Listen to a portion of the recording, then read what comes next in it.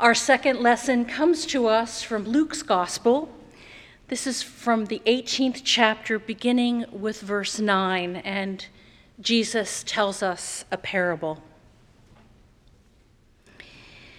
Jesus also told this parable to some who trusted in themselves that they were righteous and who regarded others with contempt. Two men went up to the temple to pray. One was a Pharisee, and the other was a tax collector. The Pharisee, standing by himself, was praying like this: God, I thank you that I am not like other people, thieves and rogues and adulterers, or even like this tax collector standing over here. I fast twice a week. I give a tenth of all of my income. But the tax collector standing over there would not even look up to heaven, but was beating his breast and saying, God, please be merciful to me. I am a sinner. And Jesus said, I tell you, this man, this tax collector, went down to his home justified, rather than the other, the Pharisee. For all who exalt themselves will be humbled, and all that humble themselves will be exalted. This is the word of our Lord. Thanks be to God. Well, it begins with the contempt, doesn't it? The contempt. Jesus told this parable to some who trusted in themselves that they were righteous and who regarded others with contempt. It begins with the contempt that another person is insignificant or worthless or deserving scorn. Contempt, regarding someone as inferior, being dishonored and disgraced and disrespected. The Pharisee, rather than being grateful for his blessings, is smug to the point of loathing. In his mind, there are two kinds of people, the righteous and the immoral, the virtuous and the corrupt. And he is thankful head to toe that he is righteous. The tax collector, on the other hand, is desperate. He's overwhelmed by his misery, and he divides humanity into the good and the awful. All he recognizes is his wretchedness, and he stakes his hopes entirely on God's mercy.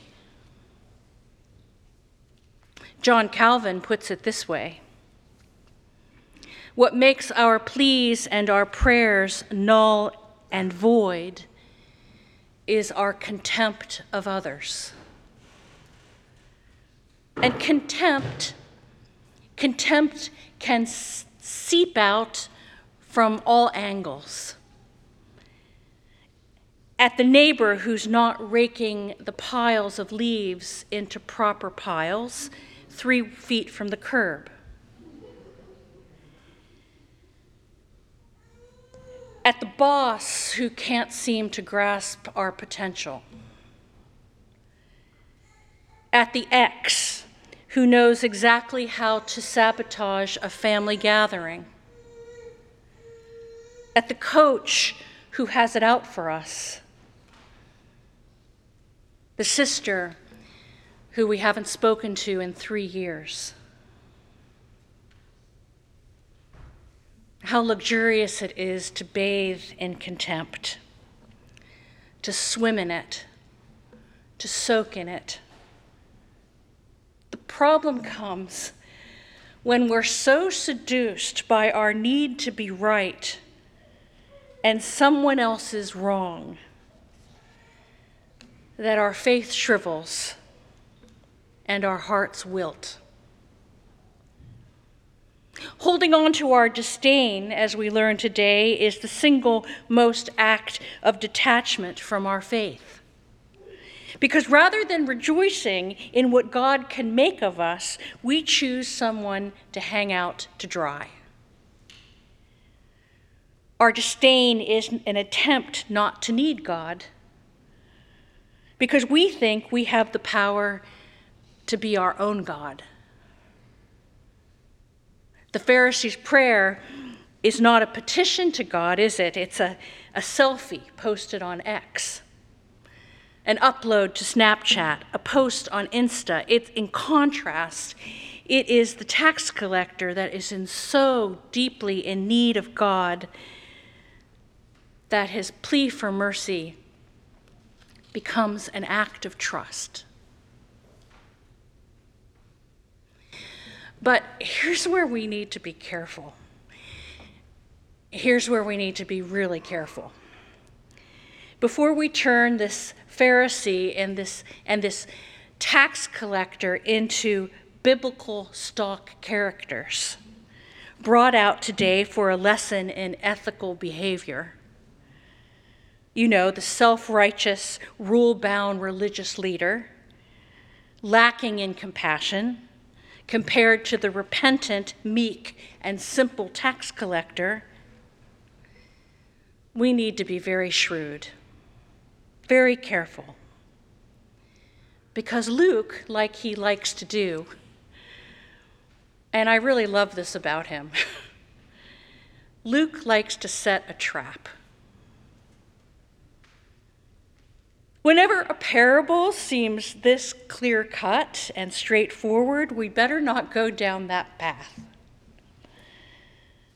David Lowes puts it this way: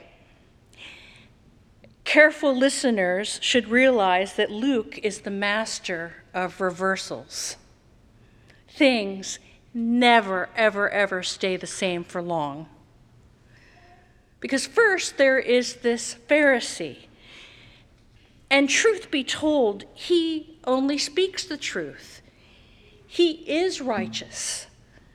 And according to the law, he leads a blameless life. He fasts and he gives alms, and indeed, he bears no resemblance to the unsavory characters in which he compares himself. What then is his problem? It narrows down to one thing. While he is right about the kind of life that he should live, he's mistaken about the source of that life. While he prays to God, his prayer is about himself. And because he misses the source of his blessing, he despises those who God loves. He leaves the temple so righteous according to the law, but he's not justified. That is, he's not called righteous by God. And second is the tax collector. There's no note of repentance in the tax collector's prayer, no pledge that somehow he's going to leave this employment and seek a different vocation, or render reimbursement to those he cheated, no promises of a new and better life, nothing. Except the simple acknowledgement that he is utterly and entirely dependent on God's mercy. The tax collector knows the one thing that the Pharisee does not, that his life belongs to God. Past, present, future, entirely dependent on the God of grace. But this is where the trap is set. The minute you decide to take this parable at heart and to be more humble like the tax collector, it's pretty hard not to also be grateful that you're not like the Pharisee. Truly, right? I want to be more like the tax collector. I don't want to be like the Pharisee. And then the trap is sprung because it's not about us. It's not about you. It's not about our humility or our lack of pride or even being the one justified by faith. It's not about us at all. It is about God. This parable, this beautiful small parable, was and is a challenge to shift our attention from ourselves, our disdain and our self-effacement, our piety and our passions, our success and our failures, our glory and our shame, to shift it to where it has belonged all along, to the God who delights in justifying the ungodly, welcoming the outcast, and healing each of us who are in need of healing.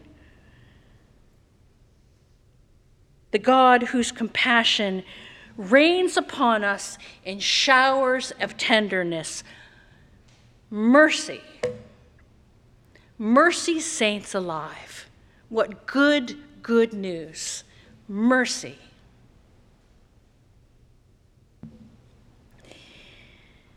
For all of her life, my Aunt Willie Hines used the phrase, mercy, saints alive. She was a woman raised in poverty. Our family were sharecroppers on a farm that didn't belong to us in Pickens, Mississippi. And the family paid rent by the crops they brought in, some corn and squash, all sorts of vegetables, paid us rent to be able to live in the house and farm the land. And so Willie Hines, who was supposed to have been a boy, so they still named her Willie. Willie Hines learned to sew and to cook and to plant beans and fish the creek and to pluck a chicken and to bake a biscuit. And when she was surprised at anything in her life, she would quietly say, mercy, saints alive. And when she was overwhelmed, she would whisper almost, mercy, saints alive. And when she was confused, she would say quietly in her own soft way, mercy, saints alive. Willie Hines was 5 foot 1 inch of quiet discretion. She blended into the background, and you had to listen very carefully to hear what she said. She was shy, timid, the youngest of a bunch of kids, my grandmother being her sister. She was unsure of herself.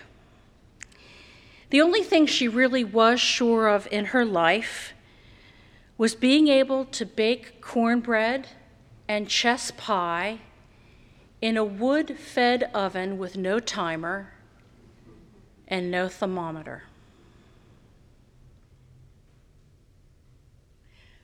But while Willie Hines was quiet and hesitant at home, on Sunday mornings at the Pickens Baptist Church, she was a wild woman. I kid you not. You may not have known where she was in the house, but when she was in church, you knew which pew, which aisle, and which seat she was in. Rather than responding in a modest voice to her pastors, "Can I get an amen?" she would loudly declare, "Jesus is my Lord, mercy, saints alive." And instead of keeping a reserved profile during prayer, she'd speak out full-throttled, "Mercy, saints alive, dear Jesus Christ, mercy." You might understand where I get some of my drama. That dramatic flair that seeps out at all times. On Sunday mornings, Willie Hines let herself loudly express a full-throttle declaration of gratitude for her life. And that's what I want to shout to these two idiots in the parable. Mercy, saints alive, you two, get a grip. Lord, have mercy. One of you is too busy looking above yourself. The other is too busy burying your face in the sand. Mercy. One of you is so arrogant that you can't see beyond yourself, and the other can't see yourself at all. I mean, really. Mercy, saints alive. One of you is a legend in their own mind, and the other can't fathom being more than a worm. Fools. Mercy, saints alive, you fools. Don't you know that before there was sin, there was love? And before there was contempt, there was joy? And before there was shame, there was grace? It's not about you. It's not about us. It's about God. And that's the best way, my friends, to receive this parable. To put our hands on our hips. Mercy, saints alive. Instead of looking up and being self-satisfied, instead of looking down and living in self-abasement, look straight ahead into the eyes of the one who loves you. Look straight into the eyes of the Lord because he's looking back at you. This Lord who forms and reforms you. This Lord who will never ever let you go. This Lord who pulls each one of us, all of us, the whole world, the Pharisee and the tax collector, the condescending and the ashamed, the arrogant and the unassuming, the holy rollers and the heretics. He pulls us right into the arms of mercy.